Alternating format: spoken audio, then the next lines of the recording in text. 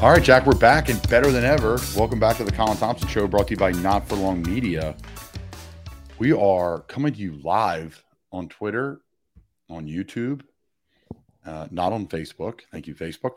And we are hanging out, and we're really excited to have the great Marc Farzetta join the show.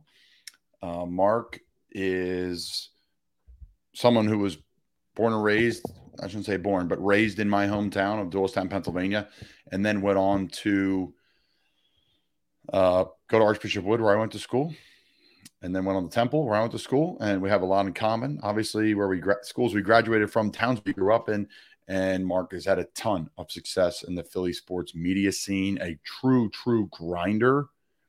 This episode's not all about just what it takes to be a sports media person, just what it takes to have success. Marc was very gracious with his time. So a really fun episode with Marc we're going to put on the back end of our introduction like we usually do with me and Jack. So Marc, again, can't thank you enough for your time. What a true pro. Someone does it the right way in this industry. And now his own show, the Farzy Show, every morning, Monday through Friday, I believe 6 to 7 a.m. Could be wrong there, but I know it's early in the morning and maybe an hour or 2 hours. So covers really all sports, but primarily Philly sports, and does a great job with it. So Marc, again, thank you for joining the show. Everything we do here, guys, brought to you by our friends over at the original Fudge Kitchen. I was there this past weekend. Holy cow, man. They're getting things ready for Easter. It is popping off in there. So Easter this year, no better gift. Sent someone a chocolate bunny. I had a chocolate Easter bunny, Jack. Fudge was amazing. Getting me in the Easter spirit here. So again, Fudge Kitchen, they ship fudge, sweet treats, all those goodies across the country. Check out their website, fudgekitchens.com. All right, Jack, how you doing, buddy? How was your weekend, pal? It was splendid. I got to spend my Friday evening with a couple of cool guys at Gall & Co. in Port Richmond, Philadelphia. Ah, yes. The Sam Boners took their show on the road. Went down to Gall & Co. Shocker, bar of the week this week. This place was tremendous. I'll just jump right ahead and do the bar of the week now. I mean, Jack, you're not a big bar goer like myself, but you do like going to, having wings, chicken tenders, not boneless wings. You like to go, you know what a good bar looks like. That place is unbelievable. Yeah, it was just absolutely tremendous. It's truly unique. I mean, we'll talk about, but I mean, it is in a old church. So the ceilings were tremendously high. You actually had like booths that were set up. I think they said they weren't pews anymore, but it looked like pews just how it was. The stage that we were on was the altar. You could see like the back room and everything. That was like the altar boys room and everything like that. So it was just a really cool setup. Obviously, they had a bunch of TVs surrounding the bar. But I mean, yeah, it was definitely unique. I don't know if there's really any other place set up like it. I mean, I don't know how many former bars or former churches turned bars there are in our great country, but I can't imagine there's too many. This place right in Port Richmond was unbelievable. So bar of the week this week on the Colin Thompson Show, brought to you by our friends over at the original Fudge Kitchen, fudgekitchens.com, is none other than Gall & Co. Malt House. We're going to redo that whole thing, Jack. My dog's in the room now. So we have a puppy in the family now, and she has now entered the room. Usually she's upstairs hanging, but my wife's running some errands, so she's looking for some love and some adoration. I'm giving it to her. So again, the bar of the week this week on the Colin Thompson Show is malt. Geez, I'm all over the place. Is Gall & Co. The bar of the week this week on the Colin Thompson Show is Gall & Co. Malt House in Port Richmond, Philadelphia. This place was unbelievable. I said to somebody today on the phone, I said, I think it's a top 5 bar I've ever been to in my entire life. First off, the bar, huge square bar, really cool, really fun, really accessible, a lot going on. Second, they have these huge church pews for people to sit down and have meals at. They have big dining area. They have games for kids. They just have absolutely a ton going on for things to do for like families to go and eat or just to go there with friends and watch games. You really can't beat it. So absolutely love the place. The wings, the food was incredible. Like unbelievable. The cheesesteaks were ridiculous. The Kabasi cheesesteak was amazing. Guy Fieri's been there before. The wings were just ridiculously well flavored and seasoned, and they brined them in pickle juice. Like it was something ridiculous. Everything was above and beyond what you expect. Service was great. So for me, Gall & Co. Malt House, Port Richmond, food and ambiance 5, cold beer 4, TVs 5, and the service 5. This place, shout out to Matt and his team there, took care of the Samboners and us, Jack. It was great. To me, it's a top 5, top 10 bar I've ever been to. What a cool little area, Port Richmond, too. So it was cool, Jack. Warmed my heart a little bit. I walked out. They have the playground across the street. There's a basketball court. There's 2 kids playing hockey on it. Brought their own net, brought their own sticks, the whole 9. I was like jacked up about that. It's not a crazy sport, right, in America like it is. The U.S. hockey team now is loaded with players. It's taken off. Don't get me wrong, but warm my heart a little bit, Jack. Be honest with you. Warm my heart a little bit. Remind me of my childhood, Jackie. Were you playing hockey growing up, Jack? I love street hockey, but I have an infamous terrible sense of center balance. I like terrible riding, but I could not skate. Like none of that. I love. Are you still terrible riding a bike? Yes. Can you ride? I can do it. I can. Yes. I'm just not very good at it. Okay.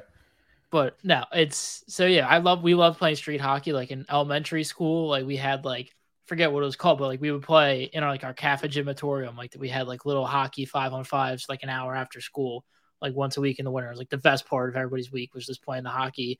We'd play in the street sometimes. Yeah, I was a big street hockey type guy. But dude, after school program when I was a kid, amazing.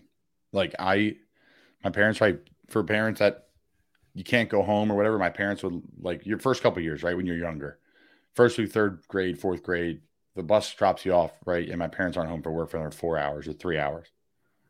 So they go to after school program. They feed you a snack and you play sports the whole time. Are you kidding me? Time you spend 30 minutes doing your homework and then you shoot hoops for the next 2.5 hours with all your friends. That was the greatest. That was huge for my athletic development. Let me just say that. It was massive. Every day you're playing sports for 3 hours, no matter what, with a group. So I didn't live in a big neighborhood per se. It was a couple houses and it wasn't stacked with kids. Still some friends from today, which is crazy. It's been a while, but yeah. I could talk to them. That's the unique part of our group. Like our elementary group is still all around. It's they all live in a neighborhood and I live directly next to the neighborhood. And as we were growing up, there's a big field that was perfect for football. So we always play football there. There's a basketball court, right down the street we play basketball at. And the elementary school that we went to is torn down, replaced, brand new. It looks like a high school, to be honest. It's probably bigger than CB West right now, to be quite honest with you. And they put brand new basketball courts up, and we still play. Same kids since 4th grade. We still play basketball there once a week. I love it. Jack in the back, shooting jumpers from deep, like Joel and B. If anybody wants to see my jump shot, look back 4 months to when I was on the court for a free throw contest at Sixers. Worst jump shot you've ever seen. I love playing basketball.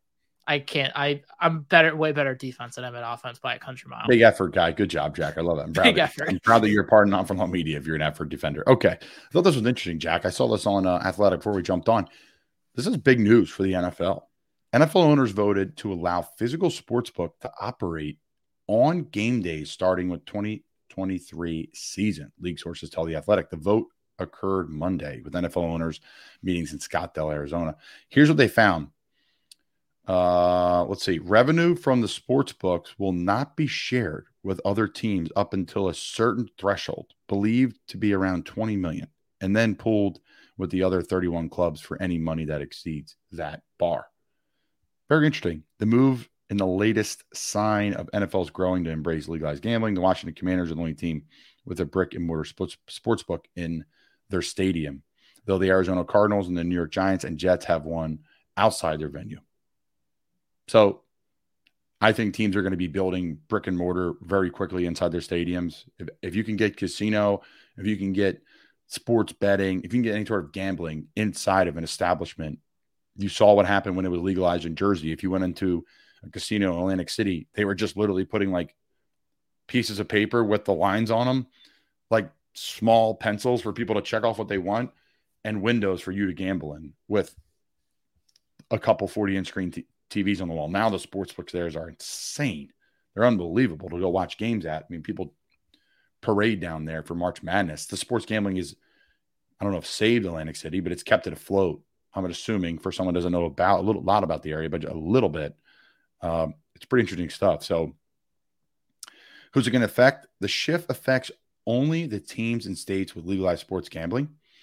Slightly more than 33 states and Washington, D.C. allow sports betting, encompassing roughly 17 NFL franchises. The biggest states not yet to have it are Texas, Florida, California. So huge NFL brands in those states, obviously, which 8 NFL teams, more than half the league's clubs, will not allow sports betting in their state. So some of those are on state lines. It's going to be interesting to see. I'm just reading the article from The Athletic. Athletic's amazing. Love subscribing to them. But an interesting thing that I just saw here, Jack, what are your thoughts on initially as a fan? Are you a sports gambling guy? I feel like I'm contractually obligated to say yes to that question. Not for long media, but as with part of the Ross Tucker football. Well, you don't have to be, Jack, honestly. So, okay, DraftKings Sportsbook, yeah, they take care of Ross Tucker Pod, but that doesn't mean, and you're the producer for it and do everything, man, per usual, like you are for us. But that doesn't mean you can be honest, right? Like, do you gamble? Like, you could say yes or no or no comment, but like, as you're a fan, are you like, would you go and say you're going to an Eagles game? Would you go in there and say, hey, listen, I'm going to get in line here and I'm going to put $10 on the Eagles today? Would you do that? Does that give you a thrill or no? Yeah, I mean, I'm not like a heavy gambler just because, being a college student in America, I don't really have much money to throw around. But I mean, one of the best, like when I'm going to like a Sixers game or like Eagles, wherever I've been going, like our Phillies in the summer, it's like it adds more fun to it. It keeps you engaged more. Like I don't go anything crazy. Like if anything, it's like, like the most when I go out with my friends, like we'll put $5 on like money line or whatever, and then we'll do like a parlay of like hit a home run, hits. So casual. So casual. Yeah. Fan gambler. That's cool. No, it's interesting. It's obviously not my world as a player, but to see, I think it's going to be big. I think when you're over like in Europe watching soccer, there's no sports book. The teams are the sports book. You go in there and that's, again, I've never experienced that. It was not like that at Tottenham Hotspur Stadium for what I saw, but several of my friends that have gone there before said that this is how you gamble over there. They enjoy that more, of course, because it's just something different. But yeah, it's just food for thought. It's no big segment for us, but lots to discuss. Shots and Giggles, guys, the premier bar in Key West, Florida. Locals hanging out, chopping it up. You may be sitting next to a billionaire. You may be sitting next to someone who just fishes for a living. You may be sitting next to the best bartender in town. You may be sitting next to a diehard Eagles fan. You may be sitting next to a diehard Cowboys fan.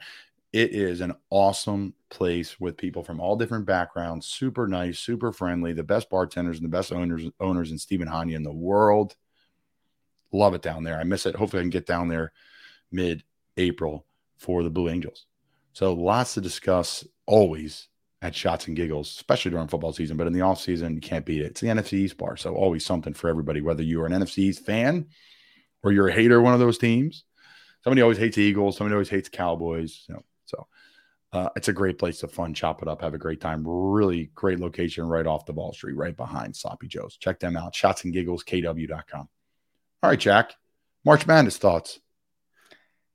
I did terrible, man. I knew nothing about, I think we talked about this before. I really knew nothing about March Madness going into this season. I kind of took all of my picks on a whim just based on my ideologies about certain seedings, making it far, I don't like having too many one seeds go far, which worked out well for me this year. But I had Virginia in my Final Four, and I think they're like the second game they lost. Yeah. I had Kansas State winning it all, which was great for me until they lost in the Elite Eight, but that was a great run for me. But every other team I had eliminated. I think Kansas State and like Gonzaga were the two teams I had making it to the Elite Eight that actually made it that far. I'm sure everybody's bracket is completely busted by this point because I got lucky with UConn, right? I just read an article and I just liked that team, but I didn't watch them in the regular season, Jack. And these people that are doing well, they didn't watch any of these games in regular season. You can't. Your mind will lie to you. There's no way you sit down logically and say, I'm going to take this team here. So credit to, it's great. And there's a lot to break down in it. We don't need to go too far on it. I saw Seth Greenberg on ESPN yesterday. Really good, interesting topic from him. There's no one and done players in this Final Four. There's no freshmen. There's no All-American. And it's really all built through like program established players and a couple players in a transfer portal, which I think is awesome. Like everyone's complaining, right? It's so funny. Everybody complains about everything, right? And then you get on shows and everyone talks about people complaining about stuff, right? Because that's just how it is. But my point is, at the end of the day, that's a great recipe for people complaining about NIL, people complaining about programs and blue bloods always making it. And we need to mix up. It's always Duke, UNC, Kentucky, and Kansas. Well, you got it. Don't complain about it now, So I think it's all good. You got to take it for what it's worth. There's a lot to unpack, right? We're not going to go through all these games. We're not going to unpack it because it's just ridiculous. There's so many games. It's the best time of year. So it was a great point. I think I saw a stat. It was like the total number of Final Four appearances by these 4 teams this year is 9. 5 of them are UConn, just in previous entries, and then the other 4 are literally every team making it this year. So it's great. It's unique. It's been fun to watch for sure. I'll say this, Jack. We are in a sweet spot in the sports calendar. I think it's the best time of year. Because if you go to the football season, which is unbelievable, right? College football, NFL, it's never ending. There's no championships until like the new year. So you have like 5 months of season, which is great. It's fun. NBA starts then. MLB's winding down. That's like your one championship. NBA's rocking and rolling, getting started just after the NHL, I believe. So that's a great time. It's an exciting time, but it's not like what's about to happen. You got March Madness. March and early April. You have the NBA playoffs. You have the NHL playoffs. You have the Masters. You have the NFL draft. If you're a Premier League fan and Champions League fan, they both finish up. Kentucky Derby. And then move to the Summer College World Series. So, and then obviously baseball season starting. So you have, to me, this is the best time of year. You have major championships across all major sports. If you're a baseball fan, college baseball has been unreal so far. Check out Breaking Bats. We talked about it on there. There's a lot to, obviously, with the MLB and spring training, and then the World Baseball Classic. That was fantastic. So there's just a lot going on. To me, it's the sweet spot in the calendar every year. Buckle up. It started with March Madness, and it's an absolute tremendous run. From when the Super Bowl ends, there's a gap, and then March Madness starts, and it's chaos until midsummer. You take a break. There's a little drama sometime in the summer in the NFL, and boom, right back at it. College football's got 80 games on the first weekend in one city, and we're rocking and rolling.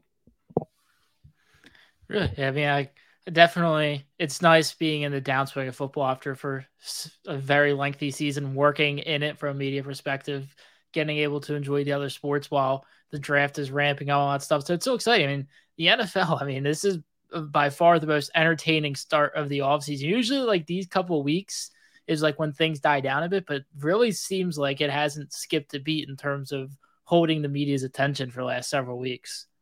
Yeah, it really has. The NFL between Aaron Rodgers and Lamar Jackson. I mean, I can't watch ESPN anymore as my dog comes trampling in here. ESPN or not, I love NFL Network, like these great shows, and they're doing a great job trying to talk about something else, but it's hard not to, right? Like, it's really hard not to talk about what's going on in the world today of sports, because they're the two former MVPs, like 2 generational talents in the NFL, and they're both in the move. So there's a lot to discuss there. And I personally want to get into all, but I just can't professionally. It's really hard for me.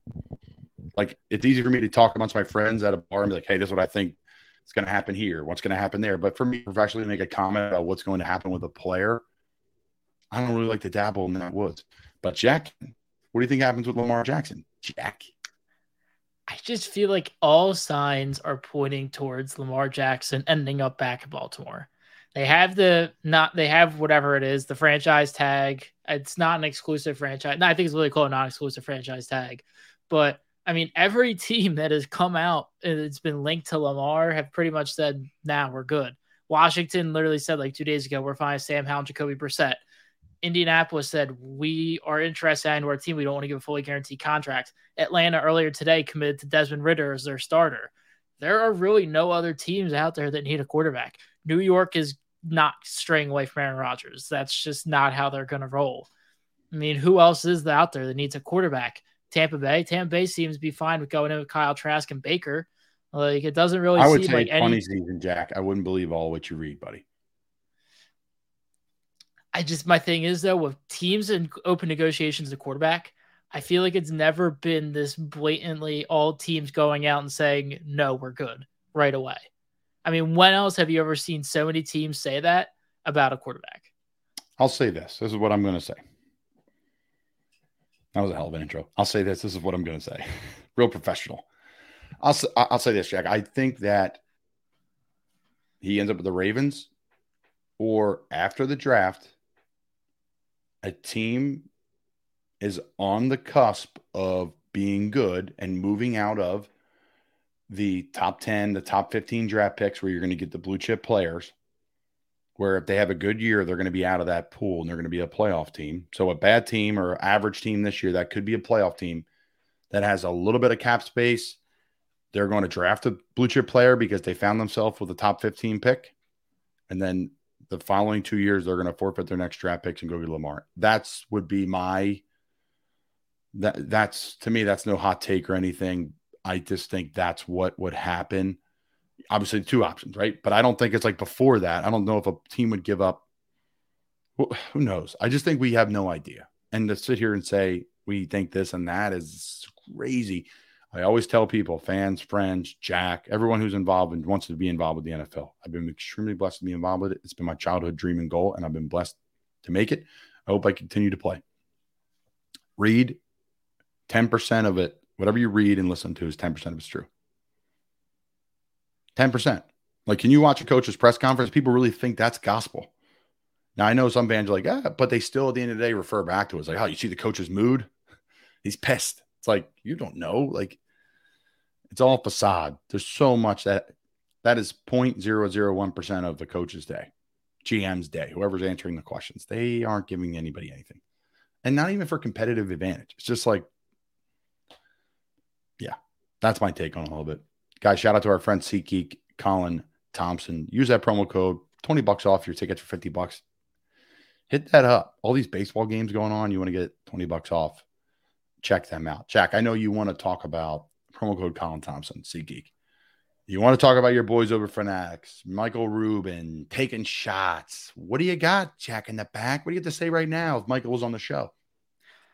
I am extremely disappointed. It's something I've been vocal about for quite some time. I have been extremely disappointed in the NHL's decision to move forward with Fanatics. I think this is also just a fault of NHL really not being as profitable to these other brands. But it's just hurt because Fanatics, for somebody who lives under a rock, Fanatics is a clothing apparel brand, specifically sports. And they pretty much control, if you go to like the Eagles team shop, 95% of team shops across all Big Four sports are run by Fanatics. They are notorious for, their quality, and to sum it up, is probably the worst I've seen of any sports gear ever. I've seen multiple people, because I'm a big jersey guy. So like I go on like jersey, like subreddits, and people will do tests and they will order the same jersey 3 times. And 1 out of the 3 jerseys will always be messed up in one significant way.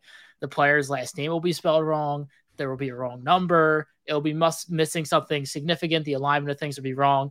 The screen printed jerseys are terrible quality, and they upcharge them much more. I mean, like the Adidas screen printed jersey, they sold $70 back in 2015 or whatever. Those were, they were screen printed jerseys, but it was like a nice vinyl pressed. These is just like, they are not great quality. And it's just, they are starting to lower their quality and spread themselves too thin. And I don't like it. And it just seems like it's not good. NHL stuff has been atrocious in terms of quality. And for example, the NFL, Nike, they've been trying to release throwback jerseys. They got approved last year. A lot of the stuff couldn't get done because Fanatics didn't have enough stock in place to get them out. That's also a Nike issue, but it was between the both of them. Phillies couldn't wear baby blue jerseys until like June last year because they couldn't get enough shipment in time. Eagles, Kelly Green, they literally said it was because, I think it was Tampa Bay, literally came out and said, we cannot produce the creamsicle jerseys this year because of supply issues. Well, and that's not on Fanatics. But they're the supplier. Yeah, but they're not the supplier, though. There's a supplier before the supplier where they get the jerseys from. That's the issue, Jack. That's a global issue. All right. Well, again, this is like issue number 7 of like my stuff with Fanatics. It's just, I get it. They haven't shown me anything. And this is my last thing, and I want you speak freely. Take over. It's just the alarm. They have not shown a commitment to make a better quality good. Now, I'm not saying they got to come out here and make like old school Mitchell and Ness, but even Mitchell and Ness, they bought out Mitchell and Ness, a company that is known for throwback jerseys of extremely high quality. Now, they have a premium price to it, which is fair. They're very good. They're expensive. Fanatics immediately dipped the quality and changed their stitching quality to iron-on stuff from purely stitched, and they kept the price and probably made about $30 cheaper. They are ruining the integrity of sporting goods, in my honest opinion. And I hope Michael Rubin, like maybe the NHL and seeing this stuff, maybe he comes out and makes great authentic jerseys. I don't know. And I would hope to see it change. I would love to see a massive company make goods this way. But everything that's shown me, it's no bueno. Interesting points on Fanatics and Michael Rubin. Personally, I think they're going to do a fantastic job for the NFL. And here's why. For the NHL. And here's why. It is extremely important for them to do really well because the players are going to give instant feedback. And nowadays, people give feedback publicly right away. So Nike, they make our jerseys. The ones we put on our backs when we play. There is nothing, even like an authentic jersey that you can buy online, like the jersey we put on their back. You wouldn't sell them. Fans wouldn't even be comfortable in them. There's no such thing. They're not even remotely close. So whatever Fanatics makes for fans, whatever Nike, Adidas, Under Armour, they're not even remotely close to the player's jersey that we put on. They're like completely different things. They're night and day. So I am sure Fanatics will be in contact with tons of people to try to find a way to get the best product on these players' back so the players enjoy it. And it's a win-win for Fanatics, the NHL, and the players. Because it's what at the end of the day, it's all about. Like their deal, yes, is publicly to have that Fanatics logo on the jersey. But also, if it's a bad product and the players hate it, the NHL will just say, we're out. So I don't think that's going to be the case. That's a whole – there's two separate issues. That's what I'm saying, Jack, compared to what the players are going to wear on their backs and what the fans are going to put on their backs. So it's a business, and I'm sure cost-wise it's less for them, and that's why jerseys are made that way. All I will say is if we ever revisit this conversation, you are not allowed to make a rebuttal about how great they are until at least 2025. Because one part of it is they are still going to be using the Adidas. They basically came out and said it's the factory that makes the Adidas jerseys for the on ice. I know it's at least on ice. I don't know if it's the high quality retail versions. They are keeping the exact same factory as Adidas, just swapping out the logos. And then 2026 or whatever, they're changing everything over. So I don't want it. I get your point. I hope it's right, but you're not allowed to rebuttal and say you were right until 2026. Just a little. We got breaking news, Jack. NFL play. Look at you going to Twitter. NFL players can wear number 0 next season. What are your thoughts, Jackie? The big news. It's going to be all over. It's going to be big time. What do you got for me? Golick and Greeny? What do you got? Let's go to national radio for this one. This will be the talk all day tomorrow on radio. Probably. And I'm not like I said, I'm not against changing the rule. I just don't like how 0 looks on football jerseys. I used to wear 00 in hockey, by the way.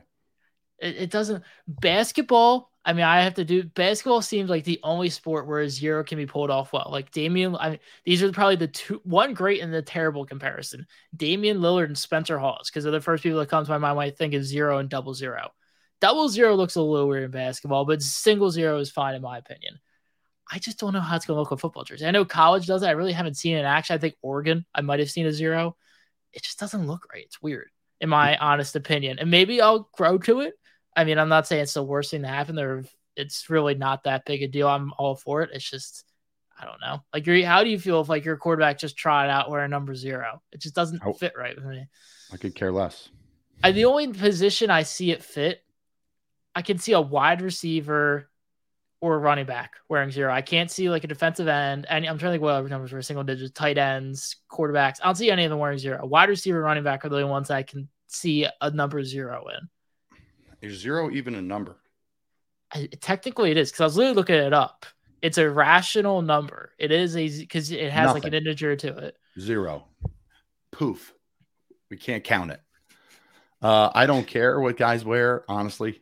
I thought everyone made a bigger deal about the only issue I'll say is players don't wear like linebackers are allowed to wear like 5, and then the safeties are allowed to wear like a 50. You're like 45. Well, then Brady brought it up too. Like, who's the Mike? Who's the Sam? Like that's a issue. You got to fit. It's on a some players playing our safeties playing in linebacker numbers, and then sometimes a linebacker's wearing a safety number. So. Or a DB number. So you kind of got to know who the heck the guys are before you be able to know the numbers a little bit and be like, hey, this guy's so-and-so. So that's something to keep an eye on. I thought that was something that's been interesting. I bet there's been a mistake or two a year, maybe a little bit more. Oh, there's been more on, hey, is that the corner? Is it the safety? Who am I blocking here? Especially the tight end position, how you're navigating things with the fullback, etc. So that's the only issue for me with the number changing. But whatever numbers you want, rock it, Jack. We're coming to you live here. Jack Connell, what do you think about the numbers? Bring it on down. Guys, Som Sleep, the best sleep in the world. Get up, rock, kick ass the next day. Promo code Colin. Remember, SeatGeek, promo code Colin Thompson for the tickets. It's ticket season now. Baseball games, concerts, the whole 9 this summer's coming. You heard this ridiculous number of events coming up on the sports calendar. ActionsOverWordsApparel.com. Check them out. Always donating a profit of their proceeds to the charity of their choice. Anything else, Jackie? We should send it over to the great Marc Farzetta, Archbishop Wood alum, Temple alum. I don't know. I feel like we kind of covered everything. I feel like the jersey-related issues were kind of I'm curious for your Paul. Yesterday, it was announced that Dave Scott would be retiring at the end of the year as the governor of the Philadelphia Flyers, and the old boys club. The governor. Yes, and according to our friends at Crossing Broad, I think they officially call him the governor. Is what the gov. Okay, continue. And according to our friends over at Crossing Broad, there are reports that Bobby Clark, I forget who the other two are. The other 2 members of the boys club will be allowed in the organization, but they are not going to be senior advisors moving forward. They're going to be more like a celebratory, like, thank you for your service role. It is such a crying shame the Flyers are what they are. They're one of the worst teams in sports. Think about that. The Philadelphia Flyers, that brand, is one of the worst teams in sports. It hurts to say. I'm going to have to just not look. But I can't. We have group text built in. I'm going to play fantasy hockey. Like, what? It's a shame. The NHL playoffs are going to be, every year, the best. Every year, I think it's the best. Top 2, top 3 championships in all of sports. But man, there's no way they have to get Bedard. They have to. If they get him, there's hope. If not, they are done. They have to go 3-4 years of a tank. You just lost your franchise goaltender. He's gonna be 29 by then. It's over. So they have to get the first pick, maybe land one of these other studs that has to come in and play right away and be dominant, or they're done. They're done. So it's a shame. It's hard for me to talk about, Jack. I hate it, man. I absolutely hate it. So we'll see. We'll see what happens. What else? I'm going to finish up with one other thing, and it slipped my mind. Oh, God, whatever. Laid back, relaxed episode with Jack in the back today, as always. Jack, thanks for all you do. Again, Not For Long Media. Check out all our podcasts. I appreciate everybody at our team working their freaking asses off. All those social media clips, all the posting, all the sponsorship. Shout out to everyone at Gall. Shout out to Mick, the Samboners, for a great event there. And appreciate everybody tuning in. Really do. It's been a great ride. It's been a great ride. We have a bunch of new episodes coming up soon. We have some big-time guests coming up in the future. So thanks, Jack. Thank you, team. Hope everybody is doing great. And we're going to send it over to Marc Farzetta. Thanks, Marc. Then I spilled my espresso as I was coming down the steps. Then I went back to remake the espresso, spilled the beans I freshly ground into the actual dispenser. And I was like, the fuck? And I looked in the mirror to see if my face was drooping. It was the weirdest fucking chain of events, brother. Holy shnikes. Anyway, how are you? I'm great. We are recording, but we are not live, so we're not really technically recording. We'll edit this out. I don't care. Okay, we'll keep it in then, because that's the fun in it. We'll catch up and just go live. This is my piping hot fresh espresso. Okay, so how many cups of coffee or how many cups of espresso per day for the great Marc Farzetta? 4. I'll generally have one before 4. Four espresso. Four espressi. I'll have one before my show, and then I'll have one with the kids. And when I say the kid, I don't mean like my 3-year-old is having an espresso. I mean she's having her orange juice and I'm having the espresso. And then I'll usually have like one in the middle of the day, and then a little bit maybe later, right before I go pick the kids up from school and whatnot. So I stopped drinking coffee one particular Lent because I wanted to see if like it's just better for you to not drink. Like if I drink coffee, I drink coffee all day. If I have espresso, I'll have espresso, and then I'll have water, and then I'll have espresso maybe later. But if I'm drinking coffee, I'm drinking like 7 to 8 cups a day, and that's crazy. What time do you get up for your show? Like 4:30, yeah. And then when do you go live? 6 o'clock. And why is 6 o'clock the right window for you? Because the vast majority of my career has been for a morning audience. So I figured the best time for me to hit is that morning show time. But in today's day and age, obviously, not only can you have it live at 6, but you could come back and watch the repeat at 7, 8, 9, download the podcast. You can have that whenever you want. But I figured it was best to just be out first thing in the morning and also in the audience that knows me the best. Do you find as a father that makes life a little bit easier? Yes and no. It makes it easier because I'm done the show. I'm done the content creation by the time the kids are up. You know, the kids are just getting up. My wife's up with them. It's great. But then I'm done the content creation portion, and then they go to school, and, you know, then you just do what you got to do after that. But, if I got to record something, if something breaks in the middle of the day, I can do that. That's great. The no part of it is that when the games are on, I'm up watching the games and I'm up late, and it's difficult when the kids are getting ready for bed and the games are just starting. Like the Sixers game, 7 o'clock tip off is, and it happens all the time. 7 o'clock is the most common time for anything, and for an East Coaster. And when the kids are getting ready for bed, I'm trying to concentrate on the way the Sixers are starting, or the way the Flyers are starting. I'm trying to concentrate on Joel Embiid. I'm trying to concentrate on how Aaron Nola looks at that given time, you know? So that part sucks, but, you know, it is what it is. I mean, I'm not the first person to do a show and have kids at the same time. Like, that's not, so I'm far from complaining. And you get to walk down your basement, or where's your studio? It's in the basement. Yeah. It's in the basement. Yeah. So there's a lot of unpack there. First off, Central Time is the greatest time in the world because my in-laws, it is fantastic. My in-laws live in Houston. When we go to Houston, 6 o'clock, the games start, and by 8:30, they're done. Oof. And it is fantastic. Like, I just get up. We go to bed earlier there. We get up earlier there. Everything's just nicer. Obviously, we're an hour behind. It is pleasant. It is super pleasant. Now, in Baltimore, we live in Annapolis now. Okay. Baltimore, they're moving the games up to 6:30 to allow, I think, the sun to kind of be up when the games are over still for safety reasons. But I think it's brilliant. I think they should seriously think about the 6:30 slot, 6 o'clock start. People are done work at 5, kids. Boom. I think I personally think it'd be a great commitment. Now, sponsors may not think so, but I think more people will watch. I think it'd be something at least to mix in. Well, first off, I love Annapolis. Annapolis is such a great, I don't know if you know this, but my mom's family is from Baltimore. So like Annapolis was a popular spot to jump down to and hang with them classy people, as opposed to, you know, from where my family's from. But my mom's family at least. But I love Annapolis. And then second, as far as the time difference goes, when I worked for Sunday Night Football, I loved, especially as an East Coast guy, loved the West Coast games, because you could catch a red eye out if you wanted to, if you had to be back early the next day, which I always had to be. But there was the rare occasion where we would have like a Saturday game, like in the playoffs, for instance, for Wild Card Weekend. We might have a Saturday game. We'd be done the game by 8:30. We'd be out partying in San Francisco. Back in the day, we'd be out in San Diego. We'd be hitting In-N-Out Burger. We'd be out like Seattle games. We'd be out after the game just having ourselves a great time. And I used to love those West Coast games on the schedule because I knew afterwards we were going to go out and have ourselves a time. I know, man. They're a hell of a time, too, on a side note. That's a great love San Diego. I don't know if I could live in the rest of San Francisco. I get it.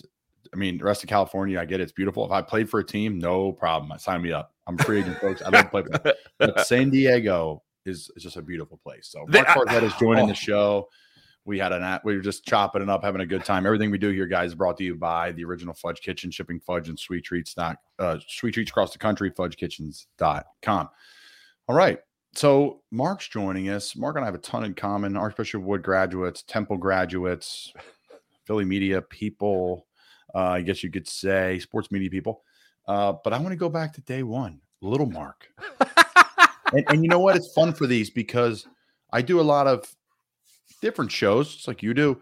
But for me, it's more, I do a pre-show. We talk for 20 minutes about what's going on, and then I attach it to an interview. So this is the interview portion that will come out next week, last week in March. And a huge fan. You're a role model of mine. And that's weird. I'm in this territory now. It's like role model friend, like Harry Mays and Jason Martinez work for us and Not For Long Media, work with us. So it's like these guys like mentored me and brought me in a 97.5 The Fanatic. And now like I'm selling marketing for them. So it's very unique in that aspect. But I want to go back to young Marc. Okay. Where'd you grow up? Why Archbishop Wood? And your time there are proud. We're proud alums. Now, where did you go to grade school? I am from Doylestown. So I went to a public grade school. You went middle school. And then because I played CYO Romans, Mount Carmel, Our Lady of Mount Carmel football, I worked out on a Roman shirt today too. My friends are all like, we're going to this place called Archbishop Wood. I'm like, dude, I want to go play basketball at CB East. Why would I go there? And the Wood coaches were like, you should just come play here and check it out. And they just gave me a little bit of love, not a lot. Everyone like makes this whole thing that Wood recruited at the time, and no. And I was like, well, let me reach out to this CB East football coach and see what he has to say. So I reached out to him. I went down to the athletic director's office, Mr. Rittenhouse, 8th grade, Hollycong Middle School. Oh my God. Yeah. And I shot him an email, and he got back to me the next day, and I still have it printed out, and it's in one of these boxes here. It used to be up on my wall, but I just asked, hey, can I come see the facility? Can I come walk through and see practice with the team? Like all questions that we weren't really ready to ask, but my friends were all asking of LaSalle and prep. And I was like, I guess I got to do this. Like I'm pretty good at football at the time. I thought I was a basketball guy. And I sent him an email, and he got back to me like, no player's bigger than the team. If you want to come here, come, but I'm not going to recruit you. I'm like, what? I didn't even ask to get recruited. I just want to come watch practice. So I was like, all right, here we go. I'm going to Wood. So it happened overnight, and it was the best decision I ever made. So in a long story short, I'm from Doylestown. I went to Cold Spring Elementary, Hollycong Middle School, and played for the CYO Mount Carmel Romans. Okay. Well, that's the reason I ask, because I went to Mount Carmel. I did 5th, 6th, 7th, and 8th grade at Mount Carmel, which is the longest I ever spent in a school. So to answer your question, 4 years. To answer your question, I was born in Ambler, Pennsylvania, which for those that don't know is about 45 minutes north of Philadelphia. I grew up for the most part in Doylestown as well. Went to Our Lady of Mount Carmel, went to Archbishop Wood, went to Temple. But my dad was in pharmaceuticals, marketing and sales and all that stuff. So we moved around quite a bit. We were in Rochester, New York for preschool and both my years of kindergarten. And then we moved. I wish I did that. I would have been a pterodactyl as a senior. Like the whole entire Archidiacono family, cats out of the bag there. They're all a year. They're all a little older. What? Oh my goodness, great. Well, I did not have that athletic ability, so they should have held me back maybe 10 years. But yeah, so I did all that. And then we lived in Rochester, New York. We moved to Baltimore. We lived in like a place called Dundalk, Baltimore area for a year. Then we lived just outside Baltimore. We lived like an hour away from Baltimore, but still in Pennsylvania. We lived in a place called New Freedom, which is literally right there on the Mason-Dixon line. We were there for 3 years, and then we moved to Doylestown. And I pretty much grew up there. And I lived in Philly proper for most of my adult life up until about 2 months ago. And we made the move to the suburbs, the wife and I, and our 2 kids. I have a daughter, Emanuela, who's 3, and then Leonardo, my son, who's 1. So we just made the move, my friend. We just made the move. Look at you, man, just growing up and getting old. So you go from Wood, why Temple? Everyone in Philly media went to Temple, and I was like, I guess that's where I'll go because that's what I want to do. And I remember I went to the Ambler campus for 2 years. Again, originally from Ambler, I wanted to kind of have that reconnection with, my father's hometown, my hometown that I barely got to know. When my father's family came to America, which was only my grandparents were very young in our American years in my family. I wanted to like really experience the town. When they came over from Italy, they put roots down in Ambler. So I wanted to experience some of that. So I went to Temple Ambler, and they also had like no holds barred when it came to the radio station.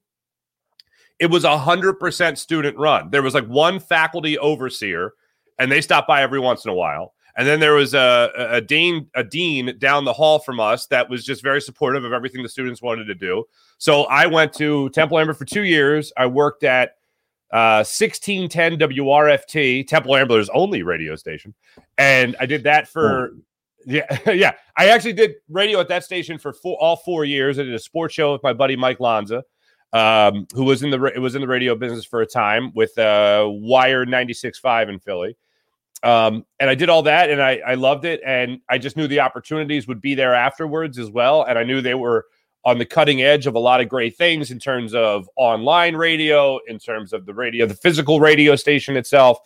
And I just knew that if I went to Temple, I would have great connections in the city. And that all turned out to be true. And I graduated with good grades, not great grades by any means, but I just had a willingness to work hard, and my teachers liked me, and I did well in my major, which was broadcasting, telecommunications, and mass media at Temple.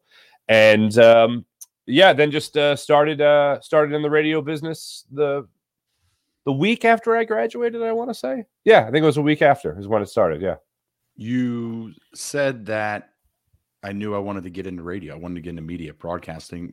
When did you know that? What age, and what drew you to, this crazy world? I remember listening to when we just moved back to Doylestown, or back to the Philly area, I should say.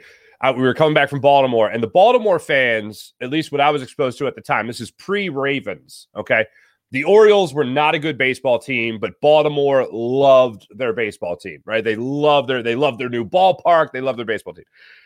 The Baltimore fan at the time that I was exposed to was more, I compare fan bases to parents, like nurturing mothers and strict fathers. Philly is a strict father. I identify with a strict father, okay? Not that my father was overly strict or anything, but I can identify to that more than to the overbearing, nurturing mother that's like, oh, you lost? Here's a juice box and an orange peel. We'll get them tomorrow. My mom wasn't like that, but that for me was not what I could identify with. The more strict parent I could identify with, and I fell in love with that attitude of Philadelphia. And I remember listening to the radio before, I remember it was after Mass at Our Lady of Mount Carmel. And we were on our way to, this is such a Doylestown thing. We were on our way to Perkins after church. Yeah. Okay. Yeah. Right in the Kmart shopping center. Exactly. Exactly. And we were on our way to Perkins. I remember we were listening to the pregame show, and I just remember hearing the crowd before an Eagles-Cowboys game, and the crowd chanting, Dallas sucks, Dallas sucks. Anyone that rooted for Dallas, they suck. Everybody sucks. It's great. And I just remember thinking, I need to be in the middle of that. Like, I want to, that is where I need to be. I swear I was about 11 years old at the time. And I thought that's where I need to be. So I remember thinking that. And then literally 11 years later, I was in the middle of it at the tailgate, at the tent show, at the pregame show, in the middle of all the craziness, helping the radio station put on the pregame show at the time. And I just remember looking around and be like, this is exactly how I imagined it when I was 11 years old. Do you do it all the right way the entire time? I always tell myself, I'm going to write the book of how to make it and do it all wrong. Oh, that would be the title of if I ever had to write a book about myself. Right. I mean, I've made a lot of great decisions in my life. Don't get me wrong, but some of them weren't so great and it worked out okay. It's kind of a loaded question, but why do you think you found yourself in the middle of it all 11 years later? Because I've had the same moments. We're playing the Minnesota Vikings. It's 2020. I haven't found any footing in this league. I'm in the AAF, I'm in the XFL, and I look down on my feet and I look up and it's second and, or what was it? I was in 3 straight plays. It was 3 straight run plays. We're trying to run the clock out, kick a field goal, and win. We ended up losing in Minnesota. Crazy. And I played 3 straight plays. And in that moment of time, I was one of 32 tight ends in the league playing on the football field. The only tight end on the field for us. I was like, oh my God, it like hit me like a ton of bricks. So, that was my moment. 11 years later, I'm on the Romans football field and I'm like, I'm going to play in the NFL, Mom. And then here I am in Minnesota, the same thing. But my question to you is, why do you think that happened? How did it happen? Well, I think it's obvious, Colin. I'm awesome, and you're awesome too. Unless other people were. No, I just was willing to work. I mean, that's the thing that a lot of people overlook. It's like, I hate it's cliche, but you see the motivational posters with like, just the tip of the iceberg and then what's underneath it. And it's like, up here is success. And then down here is the work. The work always comes before the success. I mean, sometimes you might trip into something with dumb luck, but even then you got to work to keep whatever you got. So for me, I just was willing to work. I mean, in my family, we always talk about, you might meet people that are better than you at certain things, but you can never meet anyone that is willing to work harder than you. Like, that's got to be the way it's got to go. And that's kind of how I've lived my life, whether that be on the professional side or the personal side of things. And if you ask me the question, why was I able to go into radio, I go into TV, and then do what I'm doing now, it's because I was willing to work. That's the number one thing. And then after that, you have to have talent for people to notice you and say, okay, not only is he willing to work, but he's also got some talent. So let's see what he's got. So I think the number one reason isn't really as much as the decisions, because we all make bad decisions. We all make mistakes. But it's a matter of how you're going to roll with those mistakes, how you're going to roll with those punches. And if you're willing to outwork anybody, you can go really far. I mean, they always talk about how 90% of success is just showing up. The 10% might be talent after that. But for me, I just knew I was going to show up every day. I was going to work my ass off. I wasn't going to care about money. I would work other jobs if I had to work. I was a basketball referee. I was a landscaper. I worked a bunch of other jobs away from the radio, because at the time in radio, you're only getting paid for like maybe $50 to work an event where you go to a bar to hand out t-shirts, and maybe you're lucky to get an event like that a week. And then if you make your way up to like a producer, maybe you'll get paid. Back in my day, it was like $8 an hour, and it was for 4 hours of work. And that's what you were going to get a day. And that's before taxes. And they expect you to base your whole life around those 4 hours. So I was willing to take the hits, work wherever else I could in order to make ends meet. And that's what I did. A lot of people aren't willing to do that. A lot of people aren't willing. I mean, it's not just about working hard. It's also about the sacrifice. You got to be willing to make the sacrifice as well. And then pay attention to not only your mistakes, but I paid attention to other people's mistakes at the same time. So I thought if I did that, I'd learn twice as fast, because it wasn't just about me messing up. It was about watching somebody else mess up and go, okay, I won't do that either. Like, I remember one guy showed up late one day, and I just remember he got eviscerated. Like, he got destroyed by the bosses. And I remember thinking, all right, 2 minutes late is still really late. So never be late. Stuff like that. So I think work hard. The whole dedication thing is a big deal. And then making sure you're learning from your mistakes and other people's as well, I think is why I'm able to now independently do a podcast, do a web show, do what I do for the Jacob Media Network as well, and still be able to have a foot in the door of the great business that is sports broadcasting. Do you miss doing radio, or you enjoy this kind of freedom of being by yourself? This is the great. I feel like, Colin, I literally feel like you're doing this, I'm doing this. I feel like we have the first tickets to the greatest rock show ever.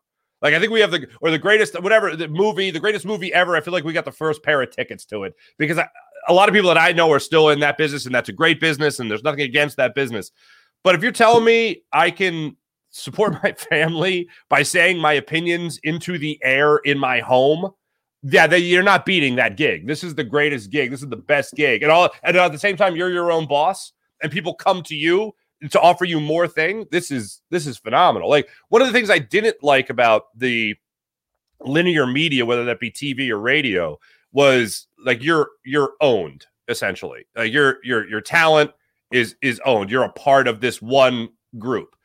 in this business, being independent, you could do whatever the hell you damn well please. And that's what I love about this. I have the attention span of a gnat, which is probably why I went to kindergarten twice.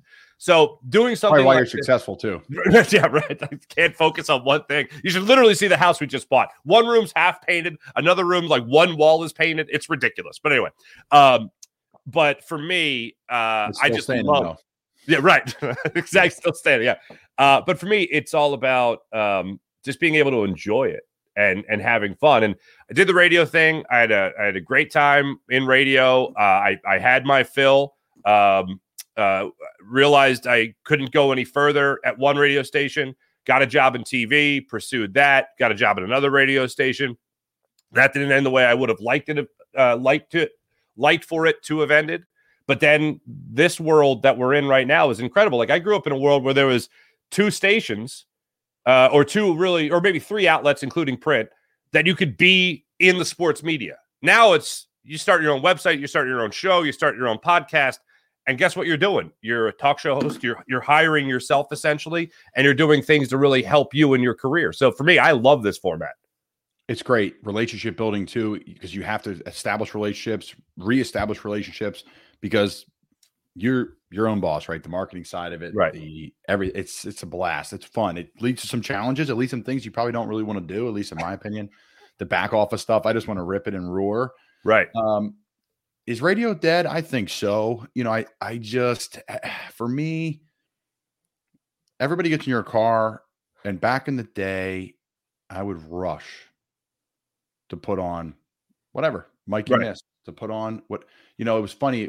I was listening to Harry and Jason on OG's the other day, our show had Not For Long, and they were talking about the Marcus Mariota situation and how their former boss would, hold a gun to their head. And I remember those days of like, man, this is just so redundant. But it was the only thing to listen to at the time. There's no podcast, like, and I want to hear sports. It was like, right, could you do the deal, Marcus Mariota? Like that. I remember.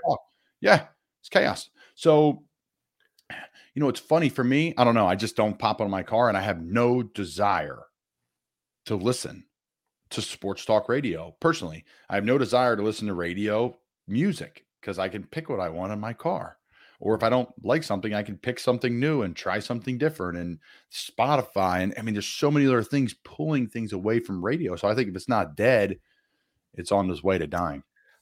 I think how we know it is dying. Like, I honestly think radio, and I don't know how they do this, and I got nothing bad to say about anybody in radio and all that stuff. I got no ill will, love everybody and all that stuff, but I think there has to be a change. Like, it was all AM sports talk radio for a long time. Now some cars don't even have AM anymore in the car. Like, you can't even get the AM band.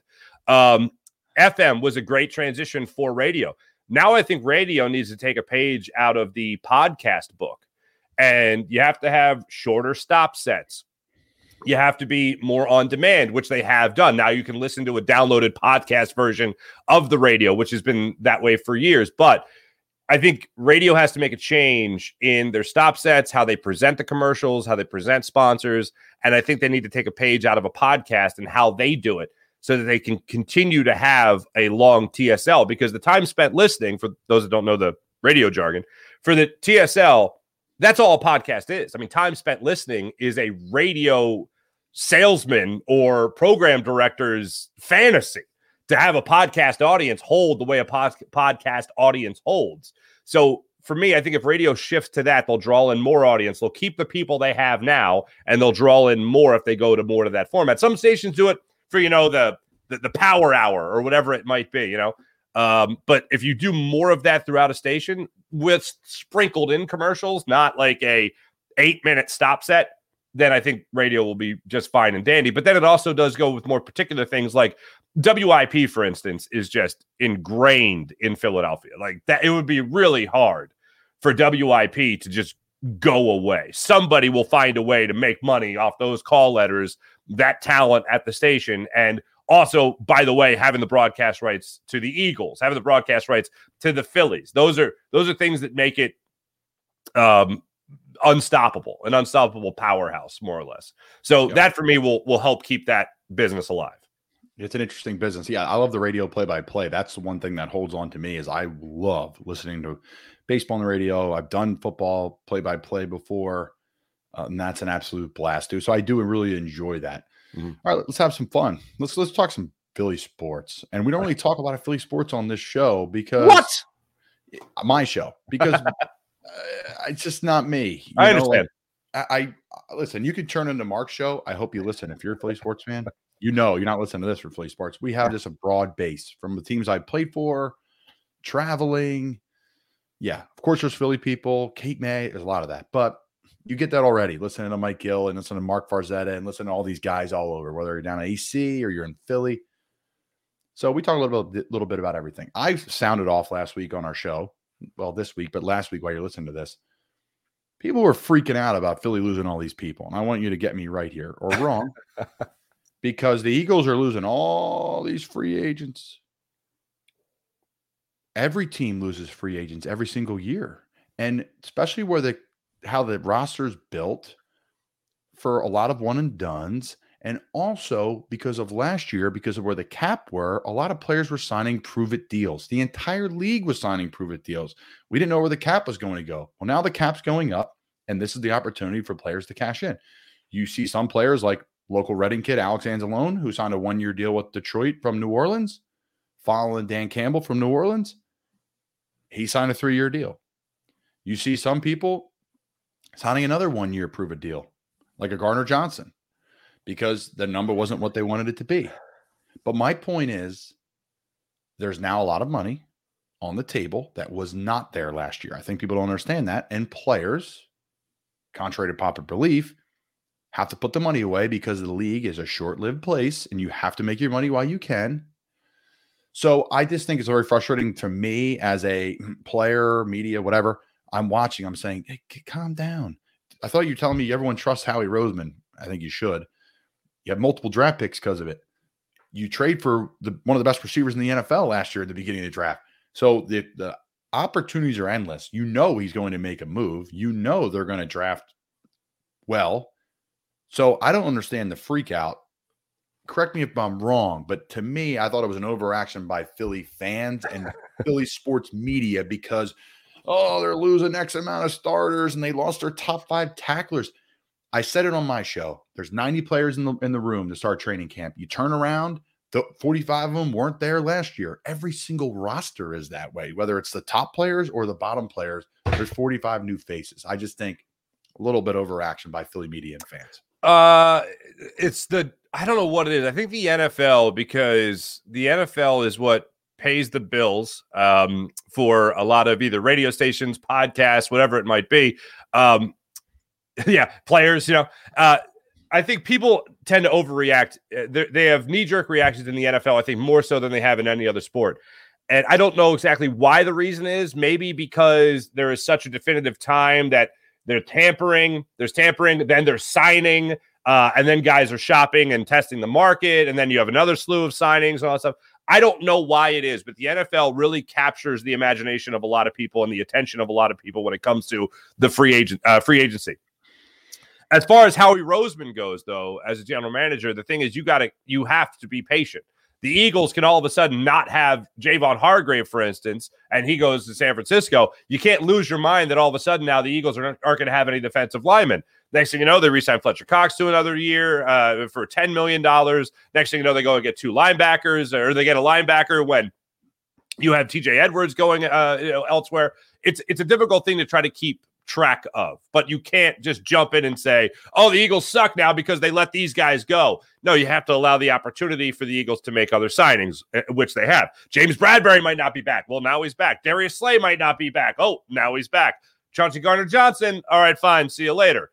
Fletcher Cox, who I already mentioned, Jason Kelsey, Brandon Graham, all these guys are still here in Philadelphia. You can't jump to conclusions after one day of free agency, and I know a lot of people still do that. You can't jump to conclusions after day 2 either. You still have the draft in front of you, and then after that, you know what else you have? You still have other free agents you could bring in. You have other trades you can make. Yeah, there's a lot to go. I mean, Howie Roseman got A.J. Brown on draft day with one of their first-round picks. And he also got Jordan Davis. Exactly, and there's people saying, I saw somebody on my Twitter feed pop up. They're not a playoff team right now. What? Come on, Who man. Who And is I'm a not an playoff Eagles team? fan. I'm not an Eagles fan. I'm just a realist. Like everyone's like, oh, you're from Philly. No, yeah, I am, of course, but I'm not. My mom's best friend from high school, Tim Lewis, who's from Penn Ridge, and Will Lewis and Lewis Reddick, they were all my mom's great friends. I followed them. We went to games. I was in locker rooms. I met Jerome Bettis and Cordell Stewart in Pittsburgh. Like, I went to see the giant Super Bowl parade. Like, that's what I was exposed to. Of course, we're Eagles supporters. My mom's in retail in the area. So when the Eagles win, everyone's happy. They go spend money. So my point is we're Eagle supporters, and my uncles and aunts and friends and cousins are diehards, right? But like, I think I give a pretty unbiased opinion about the team, and I think they're one of the best teams in the NFL. I thought the NFC Championship game between them and the Niners and them, that's the two best teams. I think you can argue they're still better than Kansas City team. Now, Kansas City's loaded, of course. Yeah. But and it's no disrespect to them and their GM. They've crushed it. Yeah. They crushed it. But I don't know, man. I was like, what the heck? And listen, it pays bills. I get it. You got to be reactionary, but I was, whoa. Here's the thing. This is amazing. And Colin, you experienced this as well. Howie Roseman took the Chip Kelly Eagles, all right, after he lit a match to Philadelphia generational talents like LaShawn McCoy and Deshaun Jackson, all right, after he moved on from those guys abruptly. Oh, and Nick Foles for Sam Bradford. He lit a match to the franchise. Howie Roseman was told, go hang out in the janitor's closet, as the old joke goes, comes back, gets the job again, to have final say over the front office, over football decisions. 2 years later, they're in a Super Bowl. Okay? 5 years after that, with a new head coach and new starting quarterback, they're back in the Super Bowl. And it looks like you're going to have a perennial MVP candidate at quarterback in Jalen Hurts. For anyone that wants to say the Eagles aren't a playoff team, the NFL is all about quarterback play. All right? It's all about quarterback play. Jalen Hurts is the type of quarterback that makes you think you have a chance to win, no matter what. If you're in the fourth quarter, you're down 2 touchdowns. Well, Jalen Hurts is a quarterback. You still have a chance. That's what it really comes down to. It's a team game. It's the ultimate team game. We all know that. But the biggest push come to shove moment is how your quarterback is going to play. Jalen Hurts is incredible to me. And yes, he is going to be a guy that hopefully won't have to be the strongest deodorant in the world if you do have a bad offseason and you aren't ready to go into the regular season and you're not ready to win football games. I think he could be a pretty strong deodorant, but hopefully he only has to be regular strength and not like maximum strength deodorant. All right. 48 hour coverage with Degree, which never works. I mean, shout out to Degree, but come on. What? 48 hours. It works for me, Colin, because I don't work out. It might not work for you because you work out. No, it's interesting. The Jalen Hurts stuff, another thing that upset me too, again, because I follow all this Philly media. All my friends. Right. I follow players on the team. I play with Hassan Reddick. I play with Sean Bradley. So people really thought that Jalen Hurts wasn't going to be a franchise quarterback, which I thought was comical, especially last offseason. Yeah. Like, you think that guy doesn't work hard? Trust me, I play with a lot of players in the NFL that do not work really hard. They may work hard, maybe certain times a year, and there's nothing wrong with that. Guys make a living, they're healthier. Everyone has their process. I'm not coming at any player. Right. But that player, you don't squat 600-700 pounds. It's like, that doesn't just happen overnight. So you don't think he's going to work on his deep ball. You don't think that guy's going to improve. I think people forget that too, from a fan's perspective, is these guys are working. Like, look at Lane Johnson, Hall of Famer. Talk about work. Chip Kelly drafted him, which is crazy. Right. That was a long time ago. And that's what I mean by that. Like, that guy, and you say quarterback, but I think the Eagles really have invested in the right two positions, offense and defensive line, period. I mean, sure. And they have changed the NFL with the way they draft offensive linemen. I mean, Pryor's a starter. You got guys, who's in Detroit? I liked him too, the O-lineman who left the Eagles. I forget. Oh, Isaac Seumalo. Yeah, he's a good player. Yeah. No, Seumalo. No, Vaitai. Oh, he went to Pittsburgh. Sorry, Halapulavati Vaitai. Yeah. That's a good player. I mean, there's like a lot of guys. So Super Bowl. He started at left tackle for the Eagles in the Super Bowl because Peters was out. Yeah, and then Jason Peters was like still playing. I had the Cowboys offensive lineman on the Sam Boner show, and he just raved about Peters as a human and just a legend. I digress. We don't talk a lot of basketball on my show. Ooh, I'm not an bring NBA it. fan. Bring I'm it. not an NBA fan. I just think it's a bore fest. The guys are too good, and you can't foul. You can't be physical. You can't. You can't until the playoffs. It's like, again, I'm not saying they should beat the hell out of each other. It's basketball. And I'm not saying it should be like Dennis Rodman, like killing somebody when they go to the rim. I think that's a little extreme. Yeah. But I think you can't play defense. You're going to get it. You're going to get a foul call against you. You're going to go to the line. It's a slow game. It's a lot of one-on-one. They're playing music. Like why a guy's like crossing the guy up at the top of the key and he shoots a fadeaway jumper and it just goes in, right? Yeah. 65% of the time now. They're so gifted. Like you watch college basketball and these kids are running around like nut jobs. They're fouling. It's physical. There's altercations, there's arguments. That attracts me. That's okay. Whatever it is. It's nothing to do with the NBA, but professional basketball turns me off. Okay. I changed the subject now to can the Sixers win the title? They can. I feel the best I've felt in a while about the Sixers, first off, making it out of the second round of the playoffs. Now, let's just talk about this for a second. Let's marinate on this for a second. So the Sixers lose in Game 7 of the Eastern Conference semifinal, so the second round of the playoffs, to the Boston Celtics with Andre Iguodala, Andre Miller, Drew Holiday. Okay, the heyday, baby. The heyday. Then a year later, they start the process. The process happens.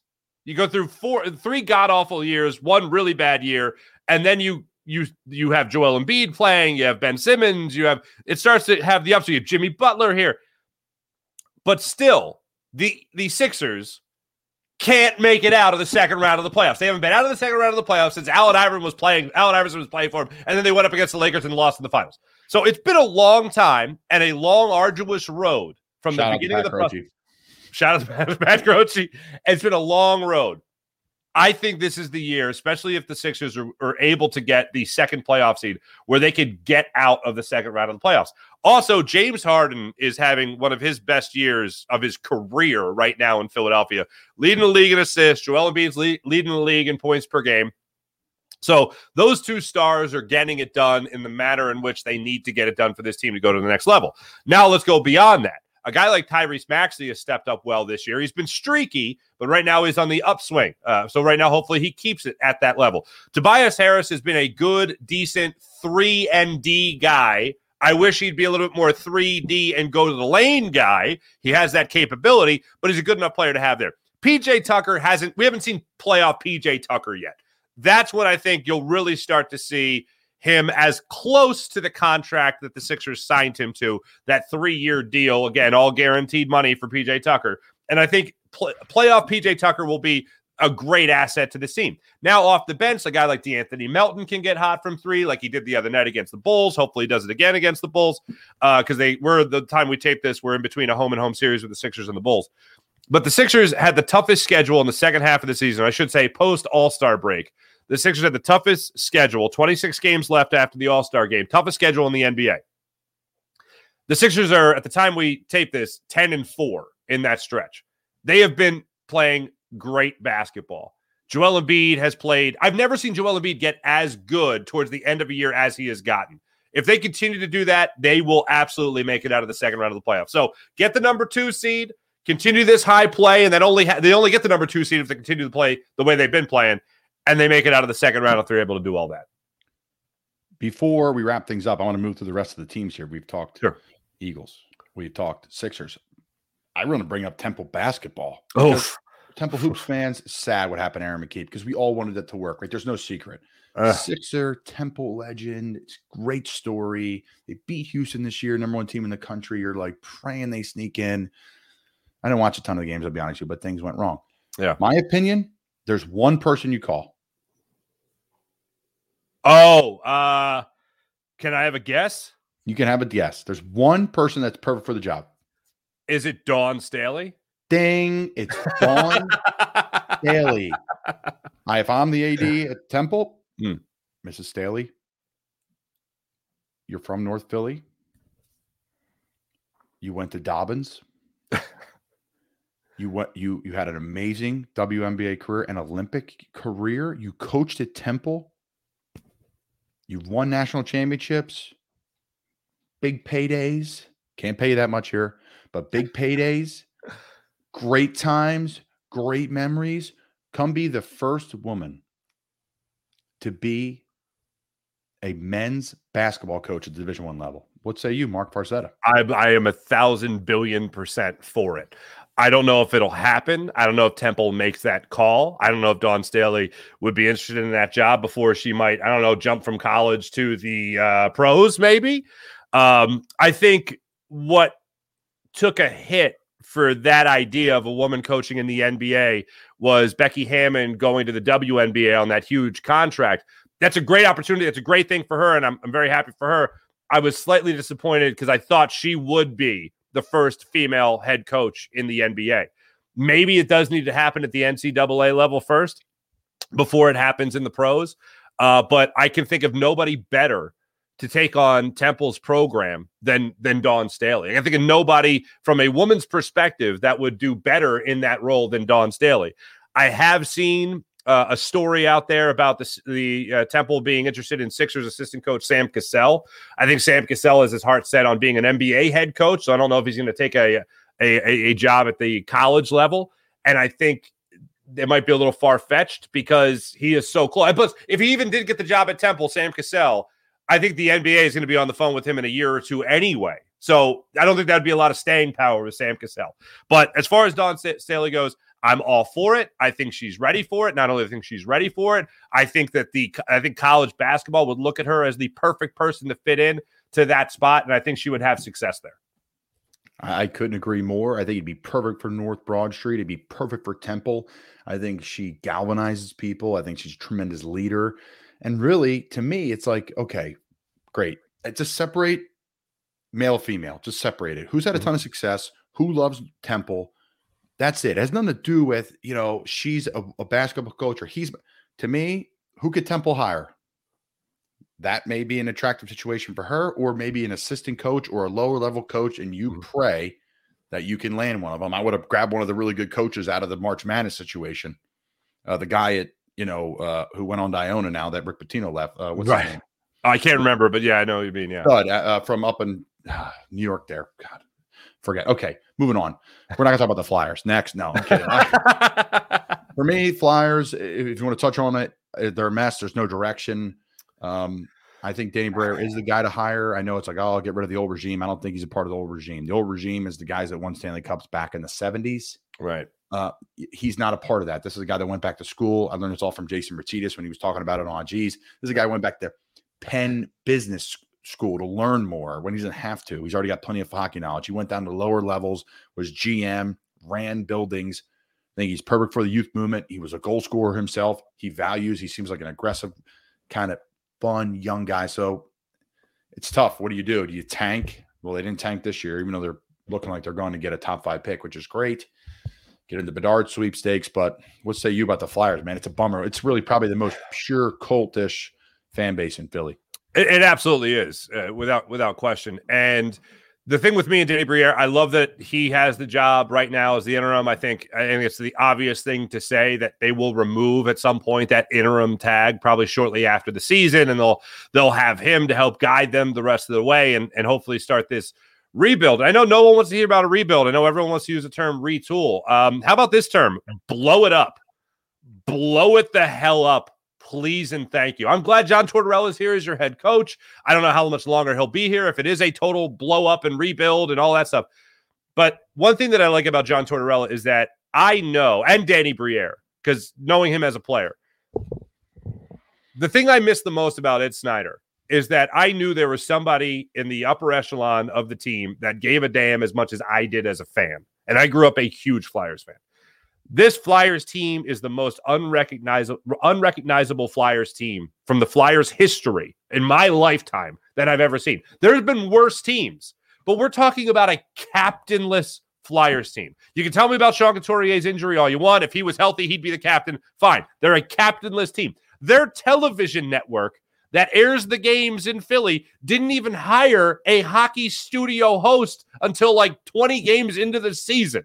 So, by the way, who owns the TV? It also owns the Flyers. So what the hell does that tell you? For me, everything is wrong with this team. There are certain glimmers of hope with some guys that are thought of as young guys that aren't that young anymore. Carter Hart still shows a lot of promise. This Flyers team is right now, and it pains me to say it, they're a rudderless ship. You're not bad enough to get one of the top players. You're not good enough to really compete for a Stanley Cup. So that just tells me it's time to tear it down, because this has been a really, really tough run for me as a Flyers fan. I was at the Stanley Cup Finals in 2010. I was at the game that Patrick Kane had the phantom goal, and I love that I always get clicks from people in Chicago whenever I mention it. Did that goal even go in? That thing? It went in. I understand. But it's such a heartbreaking thing to think about 2010 as the last glimmer of hope for this Flyers team and where we are right now. It seems like they just don't have a direction. I think Danny Briere, though, is the guy to give this team that direction and at least give us an idea that I won't say glory days of the 70s, but at least the very competitive days of the 80s and the late 90s and the mid to late 90s and in the early 2000s. They'll at least give us that chip of competitiveness that we have missed so much with this Flyers team, where any year could be the year for the Flyers to finally win it again. It's really good stuff. You just absolutely killed the breakdown there. I completely agree. I think the one thing, I'm a huge hockey's my escape, so I listen to like Spittin' Chicklets and Missing Curfew and all these different hockey podcasts. That's like my escape from football. And the one thing they talk about is culture is not the same about Ed Snyder, and that's what bothers me. Is former players, they don't feel as comfortable. Current players aren't as comfortable. This is what the shows and different people say from me just listening over the years. So that's what bugs me out and concerns me with what's going on there. Okay, wrap up the Phillies. I mean, come on. Amazing year last year. Okay, regular season, amazing playoff run. What a treat, what a treat that was. And then last night, the World Baseball Classic. I mean, the Phillies were the story the whole time. And you're missing arguably the best player in the world, and Bryce Harper, probably the best player in the world. So what are your thoughts on the Phillies, man? I'm really excited for this season. Absolutely love the Phillies. You talk about their 1, 2, 3, 4, maybe 5 punch later in the season when you just talk about their rotation. Love Taijuan Walker being signed to be your third or fourth starter in this rotation behind Ranger Suarez, maybe just in front, but behind Aaron Nola and behind Zach Wheeler. Your rotation is pretty much set. We'll see who gets that fifth starter job. Probably Bailey Falter at this point, but I hope Andrew Painter on the mend is able to pitch for the Phillies this year. Dave Dombrowski said as much a couple days ago. So we'll see what happens there. Then the lineup is the star of the show. To get the news recently that Bryce Harper will most likely be back in May and not the All-Star break that we thought originally is incredible. So now, if I'm drawing up the lineup, Trey Turner, who I have to call Captain America now for his World Baseball Classic performance. You have Trey Turner leading things off, Kyle Schwarber, then in May, probably Bryce Harper batting third for you, JT Realmuto, Reese Hoskins, whoever, hopefully Nick Castellanos, maybe Alec Boehm, who's hitting bombs in spring training now. Maybe he's rounding out the top four of your order there, but this lineup is gonna rake. Kyle Schwarber, with his 40-plus home runs last year, imagine him doing that out of the 2-hole with a runner already on first base, and a runner on first base named Trey Turner who can steal second with great regularity, with a guy who's got great speed that can go first to third, that can score if you put it, can score from first base if you put it into the gap for a double. This is an incredible thing the Phillies have going for them in their lineup. And I know it's baseball, and you always talk about on paper. In every single sport with a great offseason, you can talk about what it looks like on paper. Well, how about this? On paper, these guys were looking pretty damn good last year, and they made it into the World Series. And they didn't have Bryce Harper for, 3 months last year? The finish. Then they got it back. The finish. And then they actually had him carry them into the playoffs and then carry them in the postseason as well. This lineup is dangerous. This pitching staff is dangerous. This bullpen's always a crapshoot. I've seen the Phillies load up on bullpen guys before, and everybody sucks. But this time around, it could come to fruition. Last year, towards the end of the year, it certainly came to fruition. So I have high hopes, no pun intended, for this Phillies team to go deep into the playoffs again, possibly even making another and winning a World Series for the organization. That stadium in the playoffs, there's no place like it on the planet. 4 hours of hell. 4 hours of hell, according to some unnamed opposing manager. That now with the pitch clock, it's probably only like 2.5, 3 hours of hell. But hell nonetheless. It's great stuff. Marc Farzetta, guys, check out his show. He'll have no coffee for you, but he's going to have plenty of juice. Yeah, what do you got, Marc? I got my espresso. I killed it before we started the interview. By the way, if you're going to are you keeping in the beginning of the interview where I was talking about everything I spilled? Because midway through this interview, I spilled an entire souvenir cup of 76ers souvenir cup, right? I had spilled the whole thing of water all over my desk. It's a miracle I didn't just go black. The screen just went black. It's a miracle that didn't happen. Wow. This is an Archbishop Wood and Temple education, folks. Except I didn't spill my water. I just spilled protein shake all over the place. So there we go. Marc Farzetta, I appreciate your mentorship, friendship. Oh, geez, please. Support over the years, and looking forward to staying in touch and having you back on here soon, bro. Hey, real quick, who was your coach at Romans when you were playing CYO ball? Tom White, the White family. So you would have been like McCartney days and like those era. Oh, I didn't play for the Romans, but Tom White's son, Whitey. Whitey. Yeah, I grew up with him, man. We graduated. Him, Matt Lafferty, those guys. Yeah, Lafferty. Man. Those guys were good athletes as opposed to me, not a good athlete. Matt Lafferty. Who's the guy who played at Ithaca? It wasn't Matt. I don't think it was Matt because Matt played at Temple. Josh Falicetti.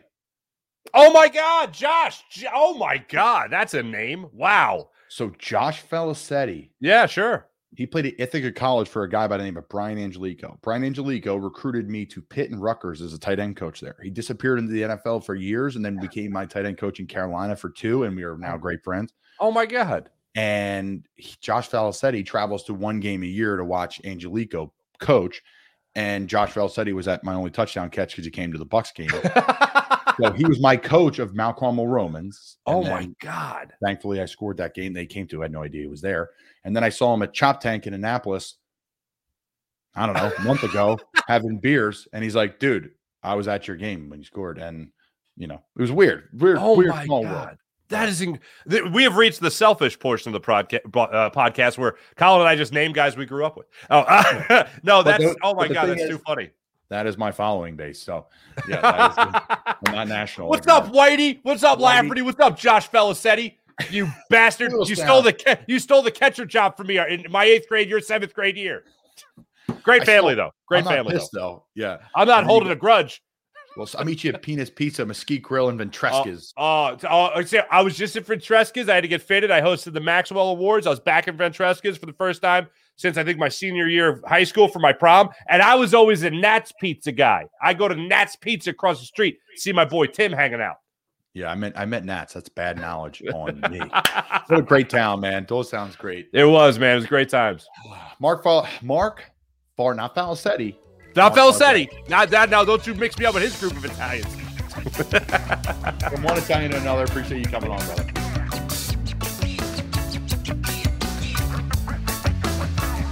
You gotta act fast, cause you know you're gonna die.